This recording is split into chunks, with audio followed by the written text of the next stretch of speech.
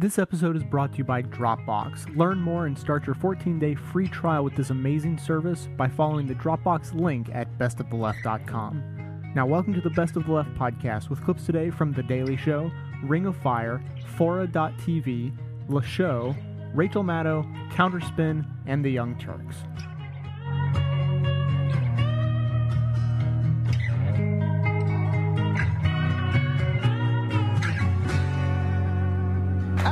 There is an argument going on in this country over what to do with the prisoners in Guantanamo Bay. Now, some have said we have to close the prison, that there must be some judicial process that deals with these detainees, no matter how horrible the crimes they're accused of. Whereas others have said, booga, booga, booga, booga, booga.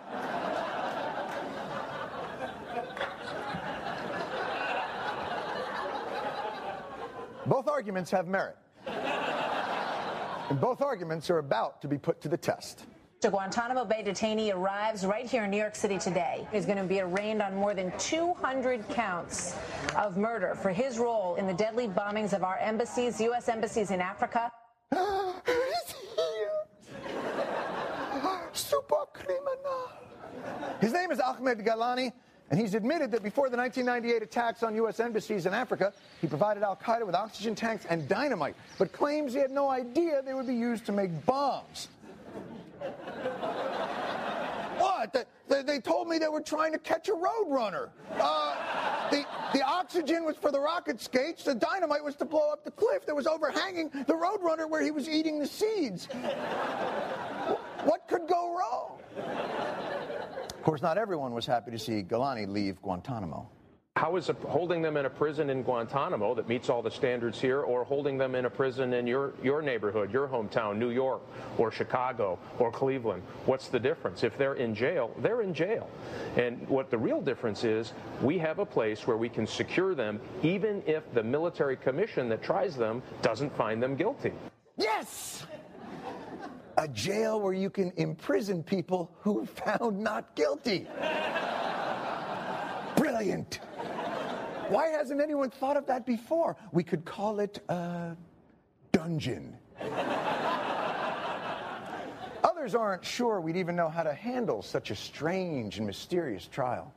We have no judicial precedence for the conviction of someone like this. It's true, there's no real precedent for this kind of conviction, except for, I guess Ramzi Youssef would be one. You'd have, Moussaoui would be another, I guess really every name that's coming up next to me right now. All people that have been tried and convicted in the United States. Ottoman couch, how handsome your furniture, lovely and now, but dressed for a funeral, begging you to sit for a portrait on the wall, to hang in the dark of some parliamentary hall.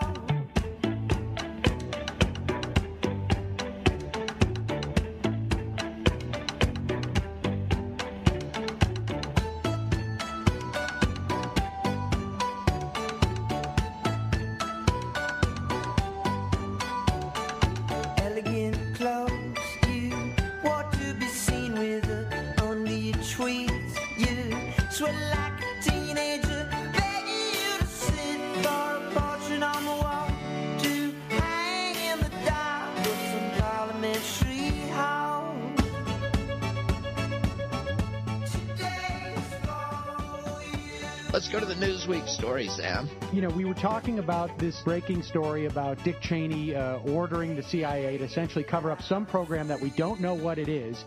And, you know, one can only imagine what it is that the CIA could be doing that they don't feel that they can tell the Gang of Four or the high-ranking officials on the intelligence committees, because God knows that they had basically licensed to do just about everything after September 11th that was on foreign soil. And also, on the heels of this new IG report, this being Inspector General interviewing more than 200 government officials on the whole terrorist surveillance program, which shows that that was rife with law breaking. We have this story that comes out in Newsweek, and, you know, this is one of those classic stories, Bobby, where I think you can start to see a political narrative being built. It's basically about Eric Holder, who is our Attorney General, and it starts... The first sentence is the giveaway. It's the morning after Independence Day, and Eric Holder is feeling the weight of history. they're starting to set a narrative, because this story goes on to say that 4 knowledgeable sources, and you know this, Bobby, if 4 sources are telling you something for a story of this length, there is a concerted effort to get a message out that he may be on the verge of asserting his independence. Literally, it's 2 paragraphs later, they use that word again. In a profound way, they're saying that 4 sources indicate that he's leaning towards appointing a prosecutor to investigate the Bush administration's interrogation practices, i.e. torture. They are setting up, I think, a media narrative, because Barack Obama, as you said earlier, has tried so strenuously to say we need to turn the page, even though we haven't read the page. We need to move forward. He doesn't want to bog down his domestic agenda.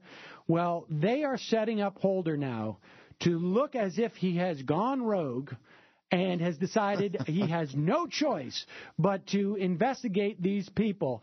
And I'll tell you something, I do not know how, and we've been saying this for years, it's like a house of cards. I don't know how you go after the mechanisms that allowed for this country to become a torture nation, where you do not come across some of these other secret programs, whether it's the terrorist surveillance program, essentially spying on Americans without a warrant, or these unknown programs.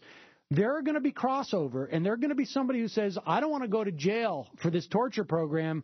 Hey, you might be interested in this.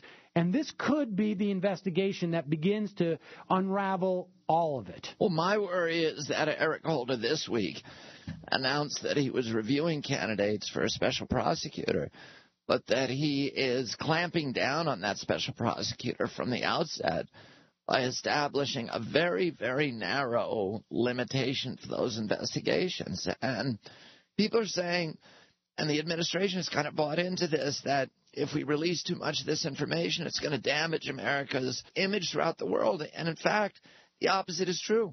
The Arab world and the people in Europe already know that we've been engaging in this stuff. The only way for us to reclaim our prestige, to reclaim our integrity, to reclaim our moral authority is by coming clean. Everybody knows that. That's the stuff we teach our children. If you do something wrong, the only way that you get a restart on that is by coming clean. And the same holds true with nations. We need to come clean.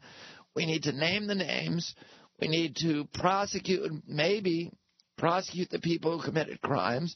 And that's the way to reestablish America's moral integrity throughout the world. And you know, I defy anybody to tell me another way that we're going to do it. If we don't come clean on this stuff, it's just going to hound us forever. And not only hound us in terms of our the way we're perceived around the world, but I think that you can look upon what took place over the 8 years of the Bush administration, and you can trace that directly back to the lack of accountability, whether it was the Iran-Contra affair or the notion that, the players in Watergate were pardoned.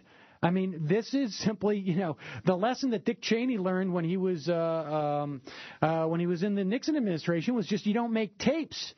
And in that case, you can get away with this stuff. And so it's as much for, I think our perception around the world, but as much for our future generations so that it curbs the ability of an administration to do something like this, to lie a country into war, to spy on their own countrymen, to engage in clearly illegal actions.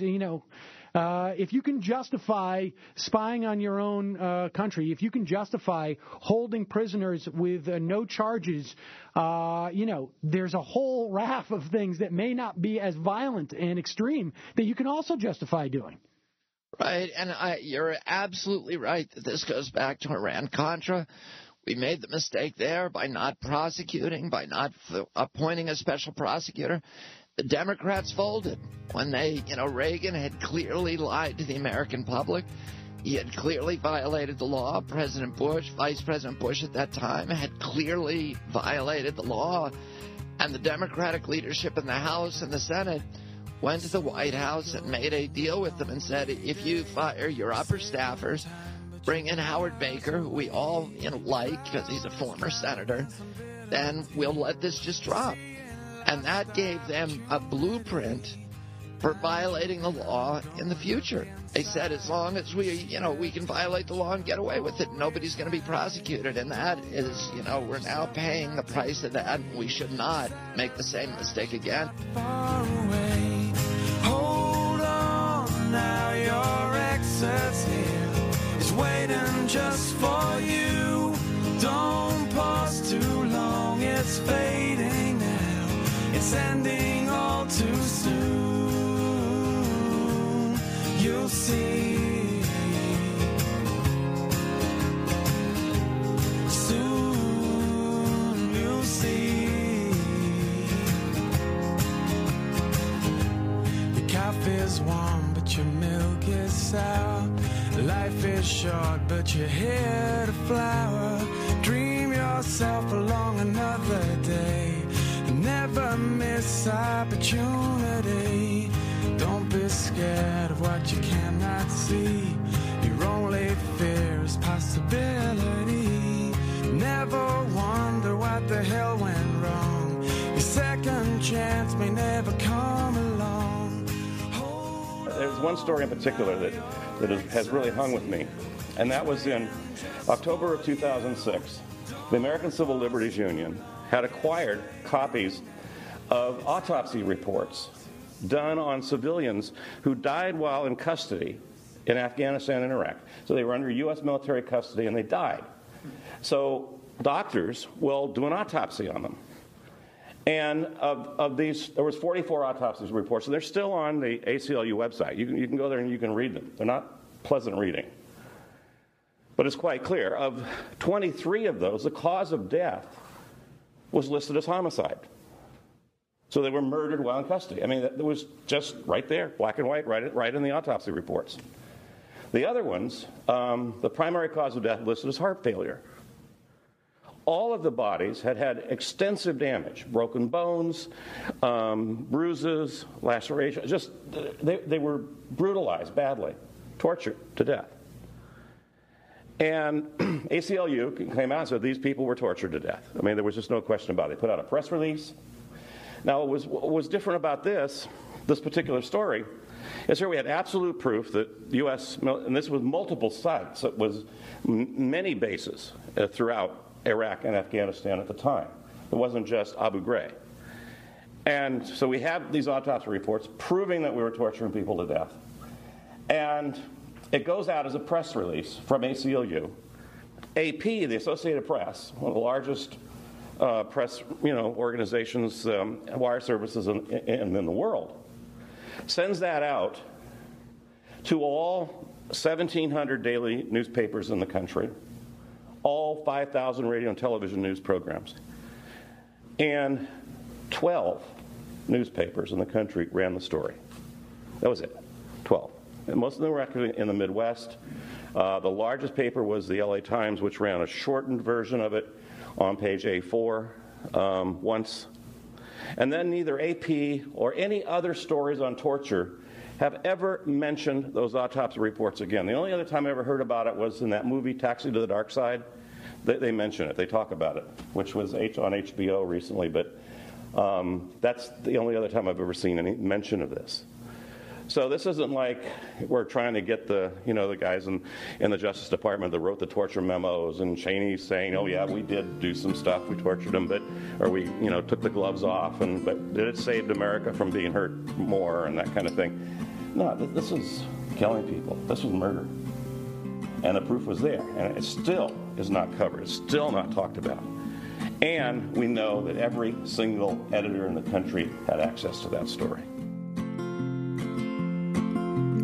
Love of mine, someday you will die, but I'll be close behind. I'll follow you into the dark, no blinding light or tunnels to gates of white, just our hands clasped so tight, waiting for the hint of a spark. If heaven and hell decide that they both are satisfied, and illuminate the nose on their vacancy signs, if there's no one beside you when your soul embarks,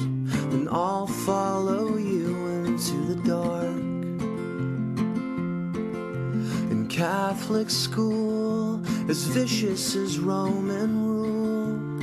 I got my knuckles bruised by a lady in black, and I held my tongue as she told me, son, fear is the heart of love. So I never went back. Welcome back, Mr. President. Thank you, Ron. Good trip. Good advance work. Give Dave Axelrod a Cuban cigar for finding secure Wi-Fi in Ghana. As you requested, sir, the Secretary of State flew in for this meeting. Good morning, Madam Secretary. Mr. President, might be interested to know I got Rom's call about this meeting at 3 in the morning. And I'm sure you were prepared to take it. Yes, I was. And the Defense Secretary is with us via secure video link. Yes, Mr. Secretary. Mr. President, sorry about the video hookup, but the Boeing folks insisted on another day of golf before you left. No, that's fine. And the Attorney General? He asked to recuse himself. Recuse himself? Mm-hmm. This isn't a court hearing. You can't recuse yourself from a meeting with the president, can you? Sir, I'm not a lawyer. Oh. That was his word. Personally, it just sounded like he really didn't want to be here. Wow. He's in serious CYA mode, isn't he? From day one. We do have an opinion from the Justice Department on the matter. Unsigned. Okay. Nobody wants to be our John Yoo. Apparently. So, indefinite detention. Where do we stand? Well, I think it would go without saying if I didn't say it, but I feel constrained to say it anyway. All the goodwill that we've gained internationally from the pledge to close Guantanamo goes right down the Swiffer hole if we authorize indefinite detention of people who've been acquitted. Well, I have to tell you this, Madam Secretary. Prime Minister Putin took me aside at one point in our, summit in Moscow and said he'd respect us a lot more if we went with indefinite detention. Not that I'm, yearning for Putin's respect at this point. I'm just saying.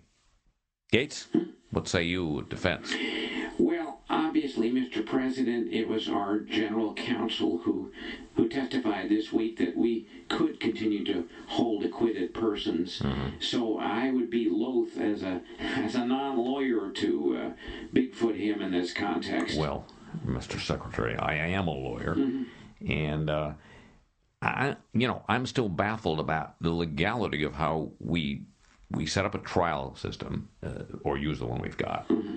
Try like hell to prove that they're guilty, and if and when they're found not guilty, we continue to hold them anyway. Why hold the trial? Well, all due respect, Mr. President, mm-hmm. We might succeed in proving them guilty. So? Well, that would prove that the system works. Wouldn't we be better off in the eyes of the world to just say, sorry, these people just can't be tried. Secret evidence, they aren't citizens, they don't have Fifth Amendment rights and so forth. Mm-hmm. And then just detain them indefinitely? I mean, at least that has the advantage of a certain kind of, logical coherence. You're right, it does. It just sounds like the logical coherence of a dictatorship, doesn't it? Well, if you look at it that way, it might, yes. Mr. President, I've read the unsigned opinion from Justice. I've read the Defense Department counsel's testimony this week before the Senate. Oh, gold star for doing your homework. Thank you, sir. It appears to me that we're facing a conflict between our values and our goals. Mm-hmm. A conflict that I said in the campaign did not have to exist. Yes, you did, sir. And I'm not saying you were wrong to say so. Good. But that was then, and we're here. And this is a big but. Mm-hmm. I think a few of us in this building may have come up with a possible way out of this conundrum. Mm-hmm. Something that's gone through National Security Council? Not yet, sir. Very preliminary. Lots of unsanded edges on this thing. Mm-hmm. But here's the deal. we can't be sure that we can convict the people we need to convict. Right. We can't let them go free. Right. We can't continue to detain them indefinitely. So it would appear. So, if and when they're acquitted, right, moments after they're released from custody, yes, we kill them. Sorry, a little trouble on this line. Did you say we kill them? That's what I said, Mr. Secretary. We kill them. Ram, I haven't heard you talk this way since you suggested taking Monica Lewinsky's lawyer for a very long car ride. Haven't had to. Hold on, folks. 20-second time out here. Mm-hmm. We can't do that. Yes, we can. Well, it's wartime. That's what happens in wartime. You kill people. Kind of an essential part of the war brand. Otherwise, it's just, I don't know, just chests with bodies. Or football. Yeah, all right. Yeah. It is wartime, because we've accepted the whole war scenario for this conflict. Yes, we have. Because we had to. Because whatever. Okay. But killing unarmed people, that's murder, isn't it? So you release them, you give them a weapon. It's a dangerous world out there, yada, yada. You've electrified the exit door, zap, zip, zoop, boom, done, finito. Unplug the electricity, and oh, shoot, Ahmed had a heart attack. That's crappy timing. Mm-hmm. Starts to look fairly suspicious after the third or fourth time, wouldn't it? Different methodology, dangerous world. These folks have a lot of enemies, the usual. Mr. President? Yes, Mr. Secretary. I think even though it's wartime, I don't think the uniformed military would want to sign up for this particular assignment. Mm-hmm. Not a problem. CIA's on board. Yeah. You've talked to Panetta about this? No, not me personally, but they just need a few tweaks in the unsigned opinion from Justice and a signature, and they're ready to rock and roll. Mr. President, I seriously doubt Leon Panetta wants to sign his agency up for a program of targeted assassinations at the doors of United States courthouses. All due respect, I'm not sure Mr. Panetta was a party to this discussion any more than I was. All right, so just a review. The best we've got right now to solve this problem is to kill any one of these folks who happen to be lucky enough to get acquitted. Yes, sir. And who knows, even if they started to catch on, it might be an incentive for them to plead guilty. I have to go. I'm late for tea time. All right. We'll do this again next week, and maybe we'll have something better on the table. Maybe. Racy days help me through the hopeless haze, but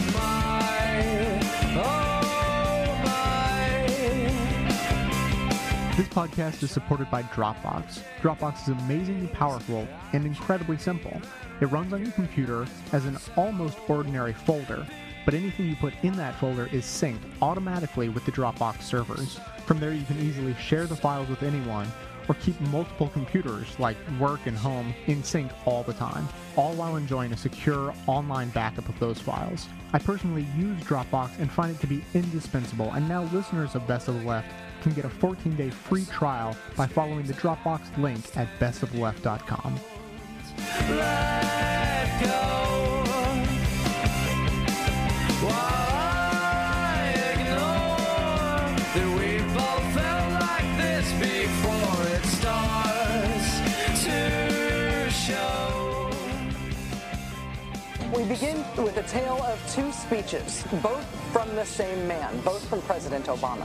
One speech that could have been billed as a ballad to the Constitution, a proclamation of American values, a repudiation of the lawless behavior of the last presidential administration, and another speech announcing a radical new claim of presidential power that is not afforded by the Constitution and that has never been attempted in American history, even by George W. Bush and Dick Cheney.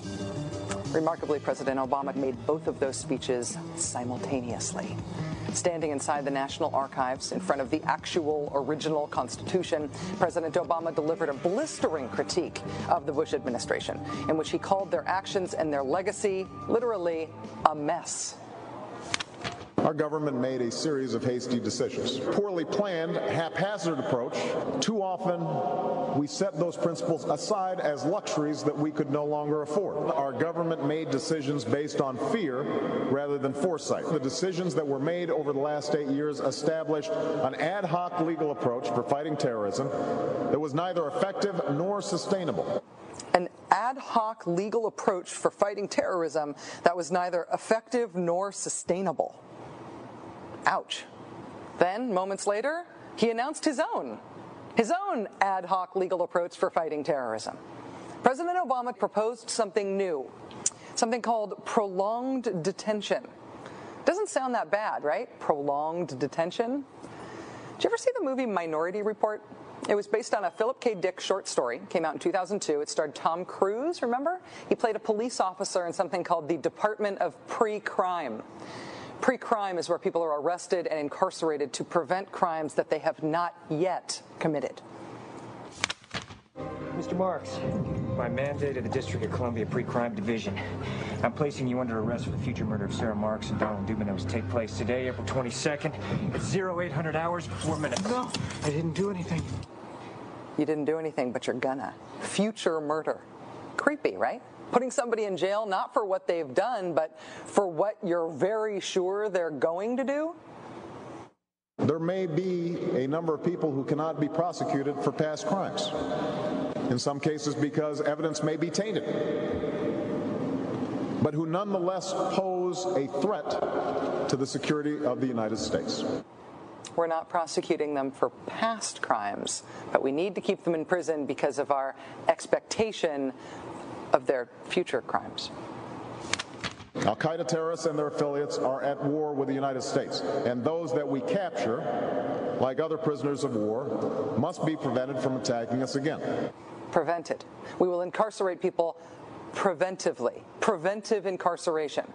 Indefinite detention without trial. That's what this is. If you strip away the euphemisms.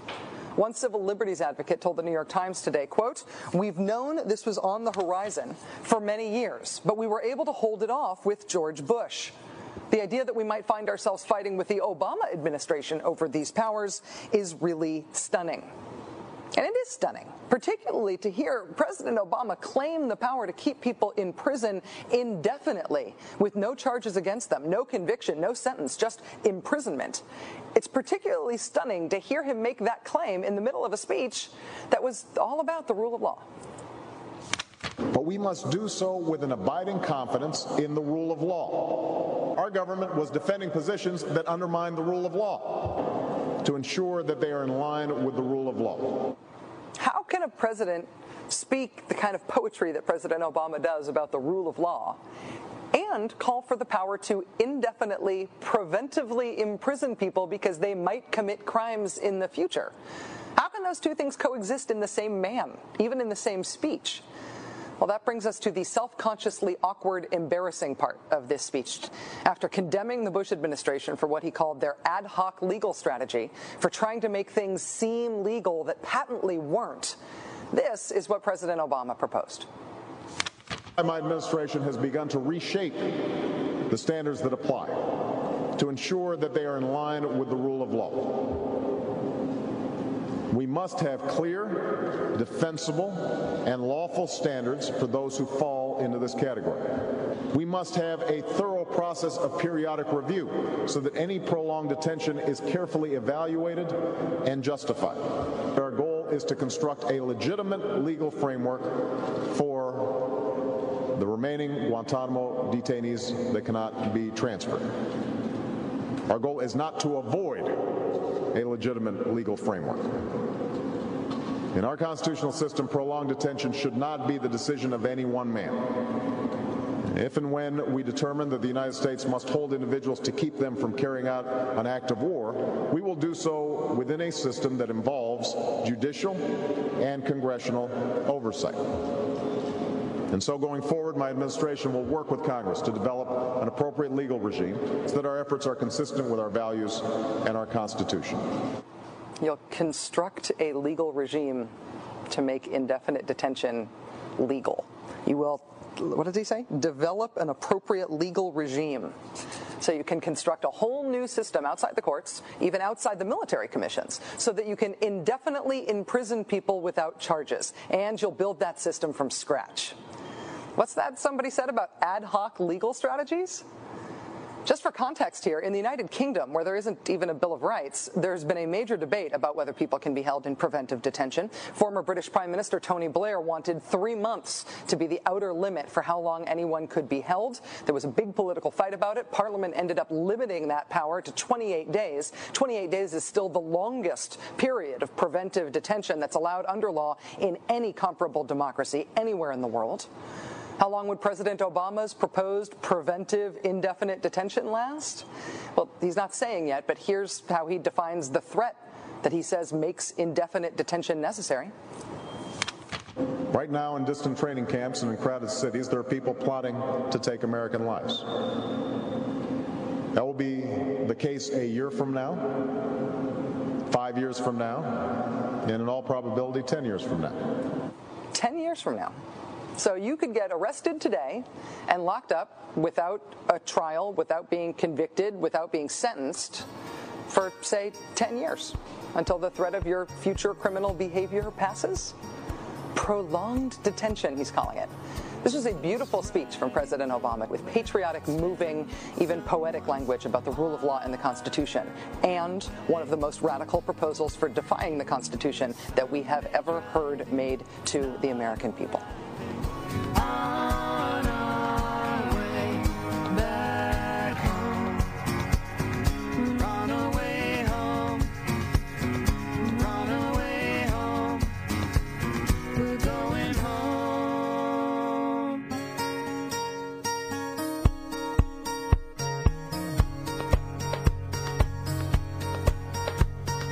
Two of us sending postcards, writing letters on my wall.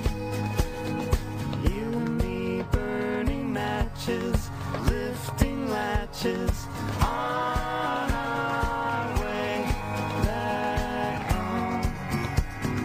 Run away home, run away home, we're going home. You and I have memories longer than the road that stretches out ahead. There are only two ways to determine whether something is state policy. Sometimes, if we're lucky enough, we can find a bunch of documents that came from the top down and said, authorize this stuff. Go ahead and do it, right? The problem with those documents often is that they're very limited. They use this hyper-legal language that turns out to have no correspondence to what actually happened on the ground. So, for example, in the Bybee memo, we read that there are 13 authorized techniques. Well, there are a lot more other techniques that are being used on the ground, right? Likewise, not surprisingly, in the Bradbury memo 3 years later, all of a sudden there are 17 techniques, right? This is one of the classic slippery slopes, because once you authorize torture, even if you do it in a trying and controlled way, three things happen.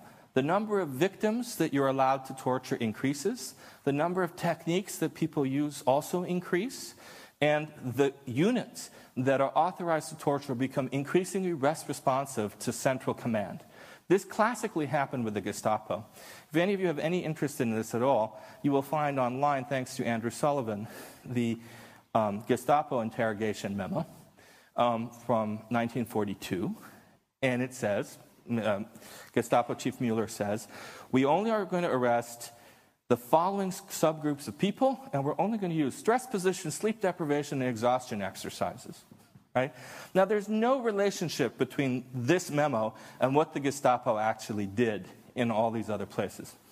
The other way that we can assess whether something was systematic, and in human rights monitoring, this is the standard, it's this, is that when we have multiple accounts of people in different places who describe exactly the same range of techniques, then we can say that something was standard operating procedure, because this could not have happened in the absence of that. Thus, for example, we can say in the American case very early on that the high level of consistency between Afghanistan, Iraq, Guantanamo suggests that there was a standard operating procedure. Whereas, guess what? Gestapo techniques We're not. Gestapo actually fragmented, and because they used so many of the local guys, you know, the German Gestapo used the French in France, and they used the Croatians in the Balkans. Every culture brought their own set of torture techniques to the process. So what we find in the Gestapo case is that torture wasn't a systematic policy, and this isn't my determination. This is actually the determination at Nuremberg. The only case of organized torture which was brought down at Nuremberg was against Kaltenbrunner for organized torture in the camps. Because in the camps you saw consistently, regardless of place and time, exactly the same things. The problem with Gestapo is that we can't find any of their documents, but that doesn't prevent us from saying that it's a policy. So if you want to know how something is a policy, that's the way. The same as I love you, you'll always love me too. This love isn't gonna last. It's me and you, box after box, and you're still by my side. The weather is changing and breaking my stride. Oh, I know. You may have noticed that the Best of the Left podcast has begun to run advertisements, and I just wanted to take a moment to thank you, the audience, for helping to support the show by supporting our advertisers. You've helped to make these advertising campaigns a success for not only the advertisers, but also this show. Now, I just wanted to throw out there that if you have a product, business, or service that you'd like to advertise on the Best of the Left, we are now and will be accepting new advertisers. And of course, listeners of the show who want to advertise will get a nice discount. If you're interested, simply write me an email to j@bestoftheleft.com.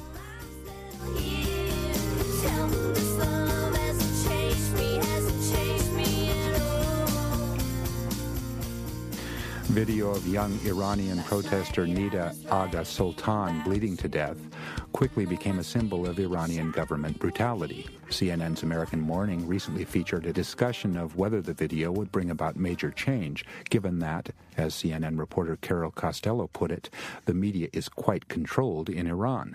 Costello compared the video to historical photographs that have become famous for exposing grave injustice. But she did not mention the photographs of prisoners being tortured by their U.S. military captors under the Bush administration, photographs that the Obama White House is currently seeking to suppress. Veteran White House correspondent Helen Thomas did, however. It was at a press conference when Obama was asked by a CNN journalist about his response to the Nida video. Obama called the video heartbreaking and spoke about the importance of freedom of expression. Thomas interrupted Obama's answer, asking him why he didn't then release the torture photos. Obama responded dismissively, but Thomas was drawing an apt comparison.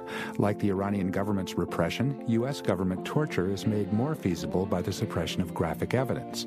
And with the American public now shielded from images of torture, it's noteworthy that a recent poll found that roughly half of respondents approved of torturing terrorism suspects.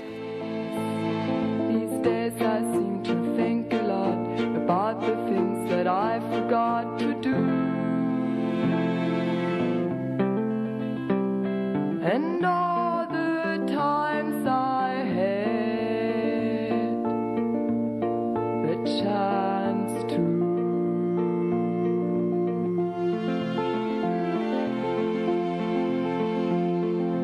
I stopped my rambling. I don't do too much gambling these days.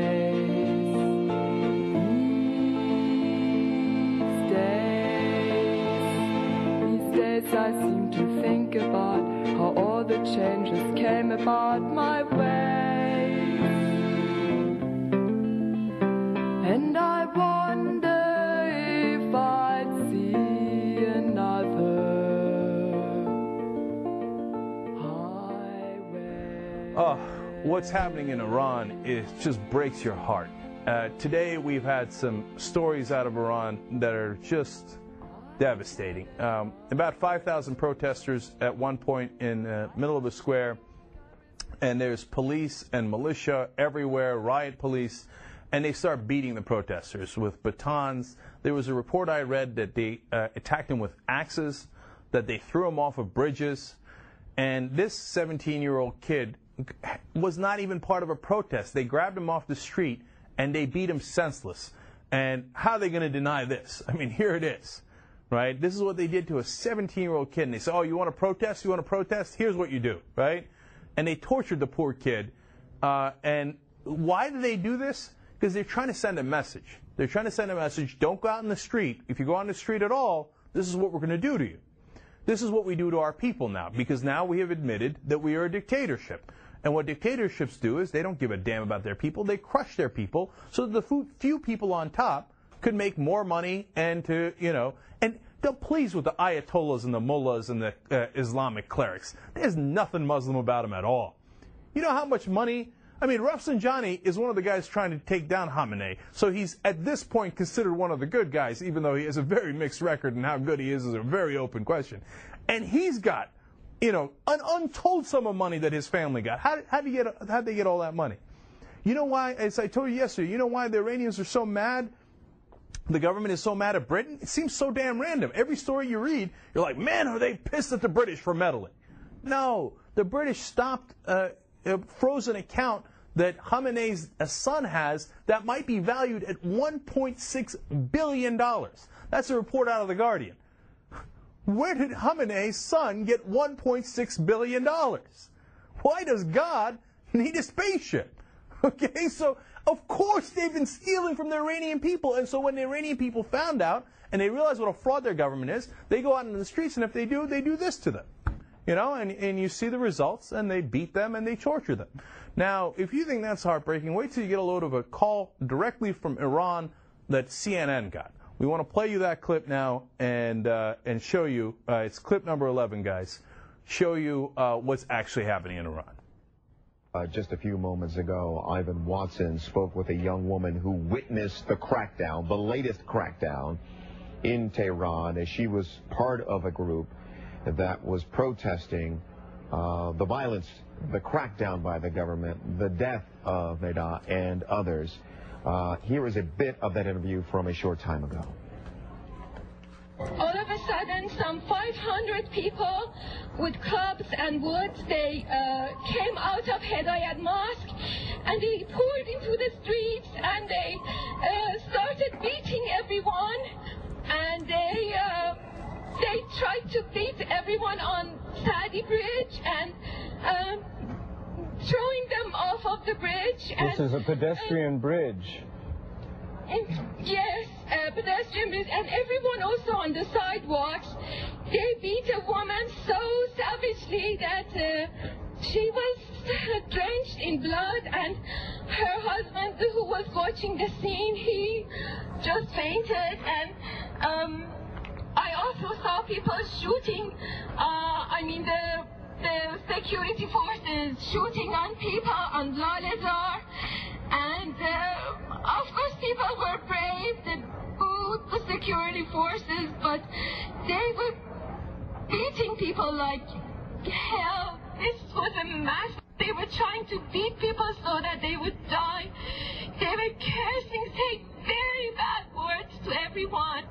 They were beating old men, and this was exactly a massacre. You should stop this. You should stop this. You should help the people of Iran who demand freedom. You should help us. All right, Ivan Watson's conversation just a short time ago with a young woman, a student, described as a student in her 20s, talking about, describing a pretty brutal crackdown on the streets of Tehran today as people were gathering to protest the violence, the government crackdown. All right, and apparently Khamenei, not hearing any of those words, the Supreme Leader came out today and said, I had insisted and will insist on implementing the law on the election issue. Neither the establishment nor the nation will yield to pressure at any cost. Obviously, Khamenei has ordered this crackdown, and he's the one responsible for the beatings. Of course, they are doing propaganda now and saying, oh, it's the Americans, it's the British, it's the Zionists. You know what? Neda, the woman who was shot that we showed you a couple of days ago, yeah, she was probably shot by MEK, this terrorist group who's against our government. And then in the absurdity of all absurdities, these guys don't even know how to do effective propaganda. Their lies are so outrageous. They said the other person who might have shot Neda was a BBC reporter. Yeah, really? BBC reporters are going around shooting Iranian women in the streets? No, as you heard right there from someone in Iran, they are ruthlessly taking out even women and beating them to a bloody pulp. And we show you the pictures of what they did to that poor 17-year-old kid. And it's happening all over Tehran. These people are absolutely brutal.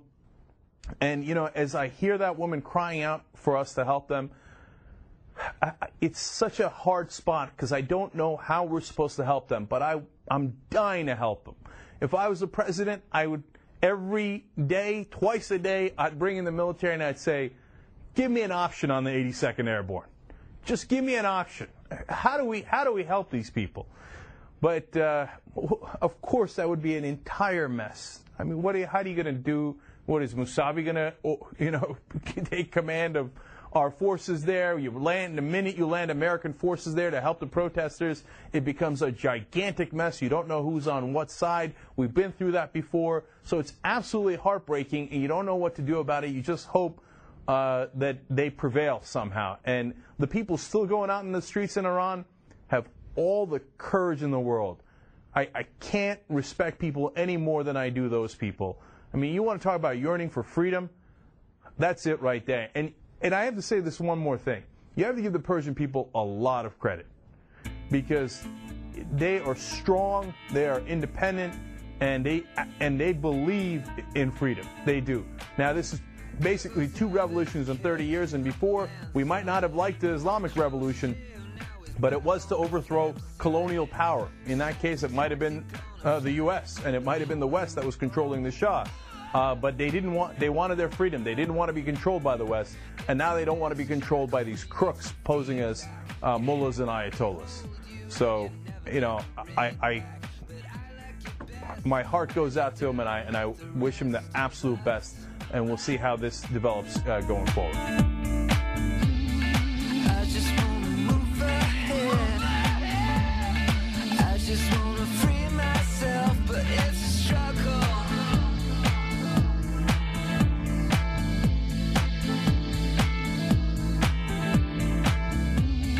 I just wanna stay in bed. I just wanna be myself, but it's a struggle.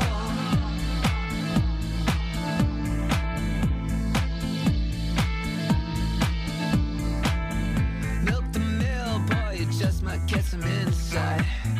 Knock it back, Jack, you're faded, but you're alright. Make sense of this mess, I'm just taking a piss out of you.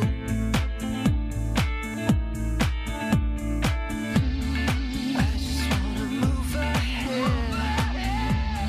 I just wanna free myself, but it's a struggle. Another press conference took place yesterday, and since it involved the president, in its own way, was also important. A little backstory: over the past few weeks, as Iran descended into chaos, the Obama administration has adopted a cautious diplomatic approach, issuing a statement calling on the Iranian government to stop all violent and unjust actions and govern through consent, not coercion. Oh, and also this. The incredible demonstrations that we've seen is a testimony to, I think, what Dr. King called the arc of the moral universe. It's long, but it bends towards justice. That's what Mark Sanford said. Long, but it bends towards. Actually, that's what Dr. King said. One of his many brilliant quotes.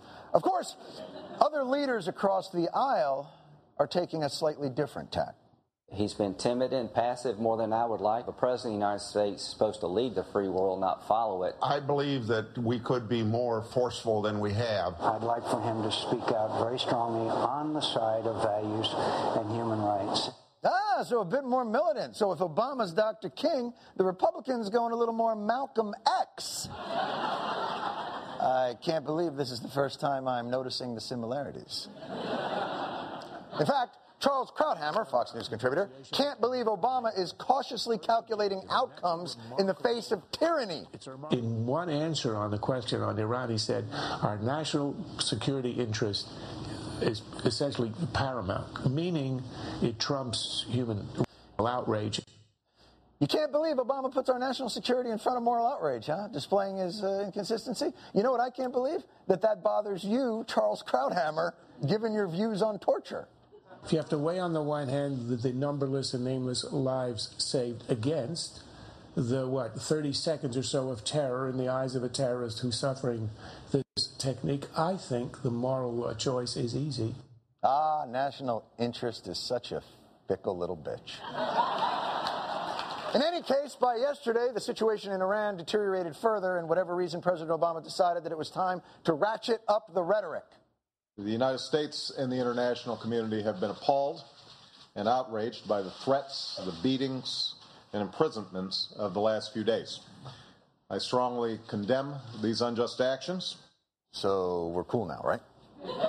Were you influenced at all by John McCain and Lindsey Graham accusing you of being timid and weak? Before I ask my question, I'm wondering if you could actually answer David's. In your opening remarks, sir, you said about Iran that you were appalled and outraged. What took you so long? Oh, no, you did! If Obama is Martin Luther King and the Republicans are Malcolm X, then the press is Jack Kay. Oh, yeah! Mr. President, I have 4 follow-ups. Yes, at this conference, it was all press. I want to start by addressing... Be as prickly as you want, because this is Obama. Senor Cool. Mr. 3 points from the behind the arc, swish. He's not going to take the bait. Why won't you spell out the consequences that the Iranians... Because I think, Chuck, that we don't know yet how this thing is going to play out. I know everybody here is on a 24-hour news cycle. I'm not. Well, why would it drive private insurance out of business? You just think it's neat to ask me about my smoking, as opposed to it being relevant to my new law. Since you just threw back at us our last prognosis, let's not engage in another one. But only I'm the President of the United States. So, if you'll excuse me, I believe I have an appointment to go mother.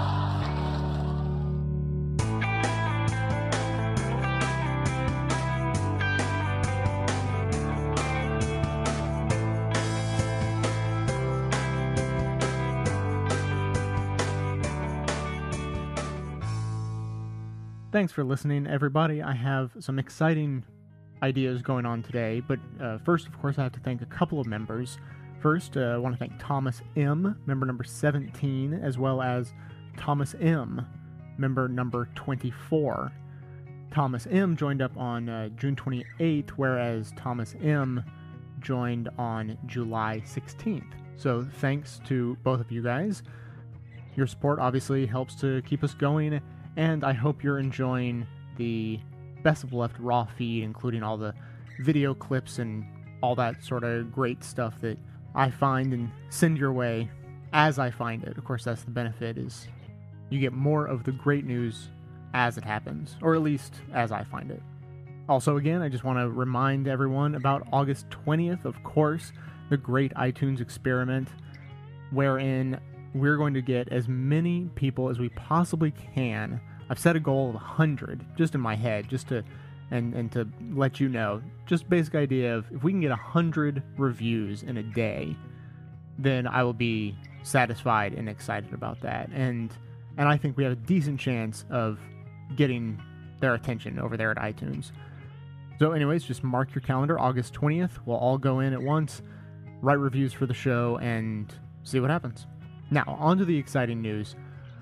This can basically be summed up by something I said the other day, not on the show, but just talking to a friend. And I said that I'm too busy producing the show to have time to make the show better. I can keep going as it is, but it's really hard to implement new stuff, new ideas. So what I would like to do is hire an intern. Very specifically, the idea I have to make the show better is to do something that I've wanted to do for a while and just, as I said, have never had time to get around to doing. What I would like to do is implement a campaign portion of the show, a take action portion, now that you've heard the news and you're, excited or pissed off or riled up in some way about it, here's what you can do. And frankly, this is long overdue. I've been hearing responses from listeners for a long time saying, I get my news from the show, and then I'm all excited about it, and I just want to go out and hold a rally or something like that, and that's great. But in a perfect world, you shouldn't have to go somewhere else to get an idea of what to do. So, as part of the show, what I would like to start to do is give actionable items, as they're called in organizing terms. Simple things, what representative to call, the congressional switchboard, sign this email petition, whatever, and hopefully a lot more exciting things than that. We all know that internet petitions aren't exactly the most enthralling thing in the world. So what I would love to do is bring on a bright-eyed and bushy-tailed, fresh out of college, ready to hit the street and kick some ass person who will take the time, obviously fan of the show, interested in making the show better, and will take the time and help me develop this take action portion of the show. Obviously, details beyond that can be discussed in person or, over the phone or whatever, rather than here, but that's the basic idea. If you're interested or know someone who would be, come one, come all, and we'll get this sorted out. Hopefully you're familiar with the concept of internships. There is, of course, no money involved, as there is no money to be had, but I can promise a nice letter of recommendation at the end of it. So that's it. I'm excited about this idea and think it has great potential. We'll all find out in the very near future whether it works out or not. So that's it for today. Stay connected with the show on Twitter and Facebook, as well as by signing up for our newsletter. Speaking of the newsletter, actually just before I sat down to record this, I added another little checkbox to our newsletters where you can sign up to receive action alerts. So it's the first step in the process here as we develop some sort of a campaign action-oriented grassroots mechanism. That'll be one way we do it. So if you're interested in plugging into that, go to the website, click the link for the newsletter, and then you'll see there all of your options for what specific emails you'd like to receive. One of them now is for action items. You can support the show, of course, by leaving reviews on iTunes on August 20th and not before.